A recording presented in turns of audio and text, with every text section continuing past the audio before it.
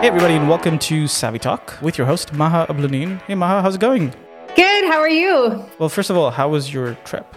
It was good. I went skiing, I saw some mountains, I got out some fresh air. I'm like, the pandemic is ending, so I need to spend as much time as I can in nature and with this downtime working remotely as long as we can before we have to go back to like crazy life, which I'm kind of nervous about. I'm really nervous. I just like how everything is so quality and quiet, and I'm worried about the mayhem that it's about to ensue. It's interesting, isn't it? Like how our thinking has completely changed. So now we're kind of cherishing all of these little things, and suddenly there's this realization that, oh wow, okay, we'll have to like kind of go back to things and kind of run around everywhere. And don't get me wrong, I want to have life back to normal. Exactly. I just love the things that we learned about ourselves and the quality of life and how we appreciate things and just how tremendously grateful we are for our health and for the small things in life. And I just don't want to lose that. And so, no, I'm excited to hug people and see people again. But course, yeah. I want to just make sure that we stick to some of the values that we really found and discovered that meant so much.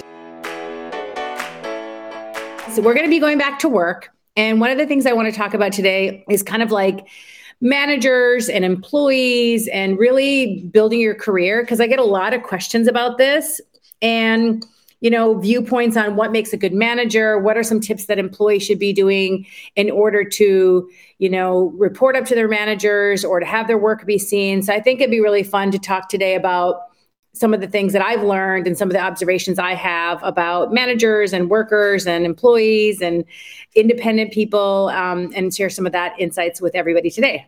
Yeah, and a lot of that I'm assuming as well has changed a lot because of last year, and it's kind of how what was traditionally in terms of being a good manager also, but also being a good employee has also changed a little bit. Yeah, I mean, you think about a manager today is not just somebody who's there to do your performance review. Your manager is really someone who's there to help guide your career and help you move along in the things that you want to do in your life and from a work perspective. So the manager is somebody who should be a coach, somebody who's motivating you, somebody who's helping you become a high performer, someone who's helping you learn a lot of things that you want to learn about the job or your skills.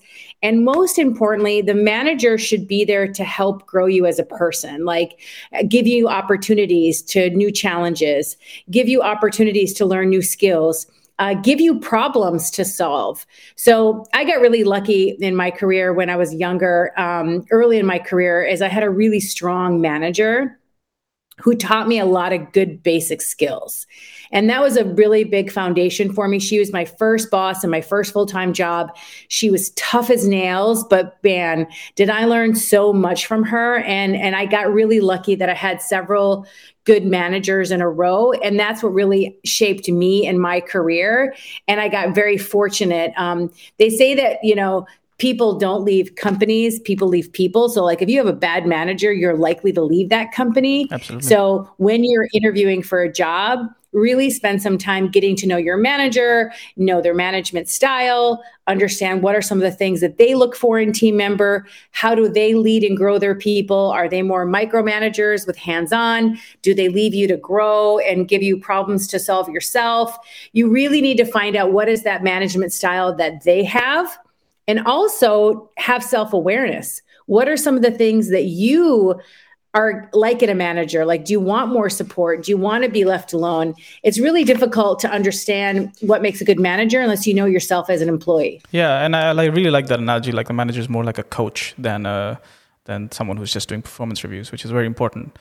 So let's spin that around a little bit, right? Let's talk about the manager side of things as well. So I think it's important for a manager to realize as well that his or her job is not only to be someone who's just reviewing people, but actually enabling them. So what would be your advice for them? To be honest with you, the number one skill that a manager needs to have and that employees really, really want and crave is someone who has a high level of emotional intelligence. So people don't just want to feel, it's less about doing great work and more about feeling good about the work that they're doing. Are they satisfied in their job? Do they fit in with the culture? Do they have affiliation with coworkers? Do they feel they're contributing? Are they adding value to the bottom line of the organization? And do they feel part of a team?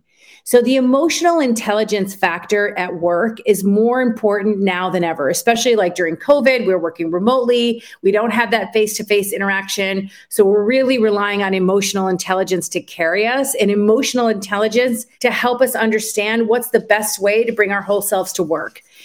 Before, we never talked about emotions at work. We never talked about mental health at work. We never talked about our political views at work. We never talked about where we stood on an issue. But now it's common because that's who we are as people and that's who we are as humans. And that's the emotional intelligence part of work that you're seeing every day that's at the office, on Zoom, and in work situations today. Yeah, and it's something we've talked about from a company point of view, right? The companies can no longer just stay silent and pass issues by. They have to occasionally comment on things, right? And on social media and so on. And so that, again, comes out from, that is an internal thing ultimately.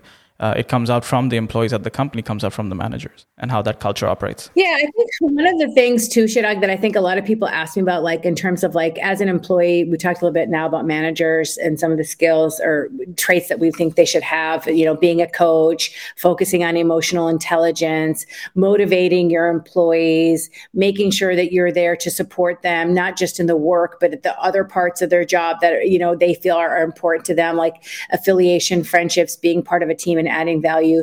But let's talk a little bit about the employee side. Like, what are some of the things that you need to be doing if you want your manager to see your work, or if you want to know what's the best way to communicate with your manager? You really should set those kind of ground rules up front. Like, I remember I always just say, like, what's the best way for me to update you? Do you want to have like a weekly email with some bullet points? Do you want to have a 15-minute weekly meeting for me to run through some of the things that have happened? Do you want a text message? Like, everybody's different. And so you have to find out what's the right way to communicate with your manager that fits their schedule. And it also gives them the right time for them to get the appropriate information that they need about you. The second thing is, don't be afraid to ask for things. I think a lot of people are like, well, my manager didn't assign me to that project. But what about if you have a job and you're doing a great job at your job, and then you ask to spend a little bit of time on a special project just to learn and add value? So at Google, they used to have this thing called 20% time, where you should spend 20% of your time working on something else not related to your core job, either something you're passionate about, a project in the company that you wanted to volunteer to sign up to help with, or something that you just wanted to study and learn because you think it'll help you do your current job. So I think not being afraid to ask your manager if there's anything you can step up on, if there's something that you can support, but only after you're delivering on your core skills and your core job. That's very important. I think it's one of those things as well, like as a manager, when you have a team or you're working with a team, that's what you notice ultimately, right? The person that is coming and communicating with you, the person that is coming out and telling you, hey, I'd love to, or showing that initiative to say, hey, I'd love to spend maybe 10% of my time on something that I want to learn something new on, or work on a certain project. I mean, that's what absolutely gets you noticed. And I think considering right now with a lot of remote work and stuff, I think these communications are very important. I think the last thing I just want to talk about is a little about, you know, contributions and appreciation. People have different things that drive them. Some people are driven by money. Some people are driven by titles. Some people are driven by what they're actually working on, the size of the team that they're managing, the scope of the projects that they're overseeing. Sometimes just showing appreciation can go a long way. So, you know, a lot of people will do surveys on what do you see for employee satisfaction, you know, acknowledging those contributions, giving credit in public, you know, telling someone I appreciate you, that you're part of the team.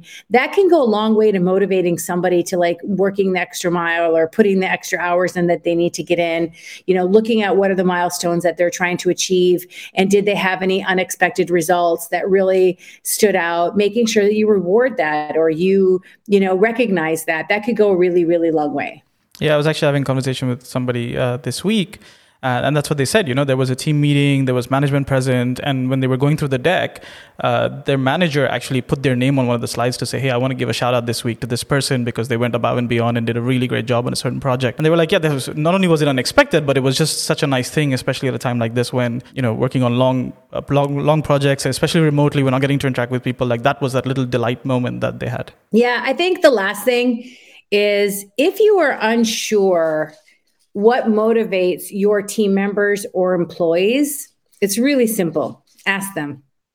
Ask them what is it that they care about so that you know as a manager that you're playing to everyone's different needs. Because some people just want to be silent soldiers and work on their own and come up for air if they have a problem. But some people really need that interaction or that hand-to-hand combat or that camaraderie and teamwork. So the easiest way to understand what your employees want or need in terms of motivation or support or structure in their workday or structure for their projects is to simply ask them. And having that one-on-one time with the employee is super, super essential for that. Awesome. I think those are some amazing tips. I look forward to hearing from everybody in terms of how these tips may have helped them or how they're intending to incorporate them into their work life. And of course, if you want to get hold of Maha, ask her questions or throw some ideas as well, you can do that by messaging her on Instagram at Digital and Savvy or at Maha Gabber. And we'll see you again next time. Thanks, everybody.